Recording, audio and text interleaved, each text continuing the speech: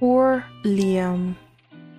No one is treating this boy with the respect that he deserves. I'm so happy though that the author didn't make Liam to be the bad guy, because that gets so freaking annoying after seeing the same plot being used in almost every manga and manhwa out there. Seriously, this is such a refreshing plot, but I still feel bad because Liam is taking care of a drunk Woo-young repeatedly, and yet getting the third wheel feeling by the couple again. And yet, Liam is still hangs out with Woo-young. I don't have this kind of patience. So my dear listeners, if your man doesn't have the patience like Liam, then he ain't the one. Before we get started, I just want to remind our viewers that if you like seeing more yaoi content and would like to support this channel, please don't forget to smash that like button. Also, if you haven't done so, please subscribe to this channel and hit that notification bell. Feel free to message me in my social media at Sealed Fujoshi, which I'll be using to interact with viewers about more yaoi content. If that's something that interests you, feel free to follow me at Sealed Fujoshi. Finally, this episode will contain explicit content and a lot of manhwa spoilers. With that in mind, please proceed with caution. You have been warned. Now, without further ado, let's jump into chapter 44 and 45 of How to Catch an Alpha.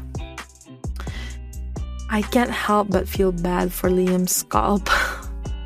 This poor guy is gonna start having bald spots from now on. Did you see the way Woo-young was pulling Liam's hair? Woo-young is really something. Oh mom, your son Liam almost got scalped by an angry and drunk Omega. And poor Liam, before meeting Woo-young, he usually plays with ukes, considering all ukes and omegas are the same. So just think of it this way. This might be some kind of retribution for all of Liam's past action. But I still stand on the wish that Liam deserves his own omega. I don't think Woo-young deserves Liam. Even as a friend, Liam is too good. But I really wish that the author will introduce an omega for Liam. Then again, don't get me wrong, okay? I also think that Liam is just trying his best to be a good friend to Woo-young.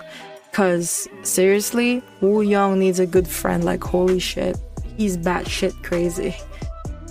Now, going to our couple, I am amazed at the way Woo-young and Kyung-jo are both so possessive about each other that it's so adorable, to the point where Woo-young is definitely spoiled. Let's not forget, he is born into a family where his dad and brother both doted on him all of his life. Woo-young said in this chapter that even though he loves his dad and brother, he will give up all of his inheritance to Kyung-jo as a sign of how sorry he is for everything he did to Kyung-jo. So, Woo-young's family, you guys raised the child for all of these years, and you just got thrown away for some good Kyung-jo pee action. Kyung-jo also doesn't help Woo-young's personality, because Kyung-jo is very soft when it comes to Woo-young as well. He's annoying, but I'm really glad that Woo Young can fight for himself. He doesn't take shit from anyone, and he is loyal as F to Kyungjo. But man, his drinking habits, he really needs to fix those drinking habits because he's like 21 or something in this story. So I kind of feel bad for Woo Young's kidney. Rest in peace. Man, Woo Young is probably one of the most ruthless Omegas that I've seen in Omega Versus. Like, seriously, he absolutely said to Liam, "How dare you do this in my house?" And this is referring to Liam releasing his alpha pheromones in Woo Young's house. And for him, that was the start why he started pulling Liam's hair. But man, I really like Uk's like Woo Young. Like, I love that he can stand up for himself. Such a queen. I love Omegas and Ukes who are absolute queens. Like, they're really something. And it just reminded me that the secondhand embarrassment won't stop ever since chapter 1 in this series. Long live strong, willful Omegas who knows what they want. Because Hurricane Woo Young has calmed down, folks, but he's not done yet.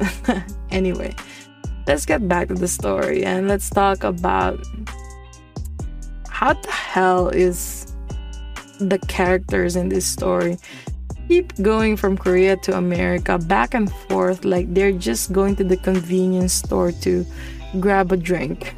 Like, seriously, a flight from the United States to Korea is probably around 14 hours, sometimes 18. So how the hell is this characters flying back and forth as if it doesn't even faze them? Like, it's literally too much that it's... I'm not gonna say it's impossible for any human to do this, but man, imagine how much these guys love each other for them to go this far for the person they love. But I understand though. Woo Young is annoyingly cute. I can't deal with this couple because they are so in love, and my single heart can only laugh in pain after reading these chapters. Man, people in love stink. They are so disgustingly in love. I'm mad because I want what they have. They make people in a relationship feel single. I have to stop reading this because my single ass is getting so freaking lonely. And this series is making my expectations so damn high in a relationship. So if I keep going on like this, I'm gonna die single for the rest of my life. But anyway, Kyungjo, before you die from Woo Young's cuteness, I am sure I have already died a few chapters before you. I absolutely love this author.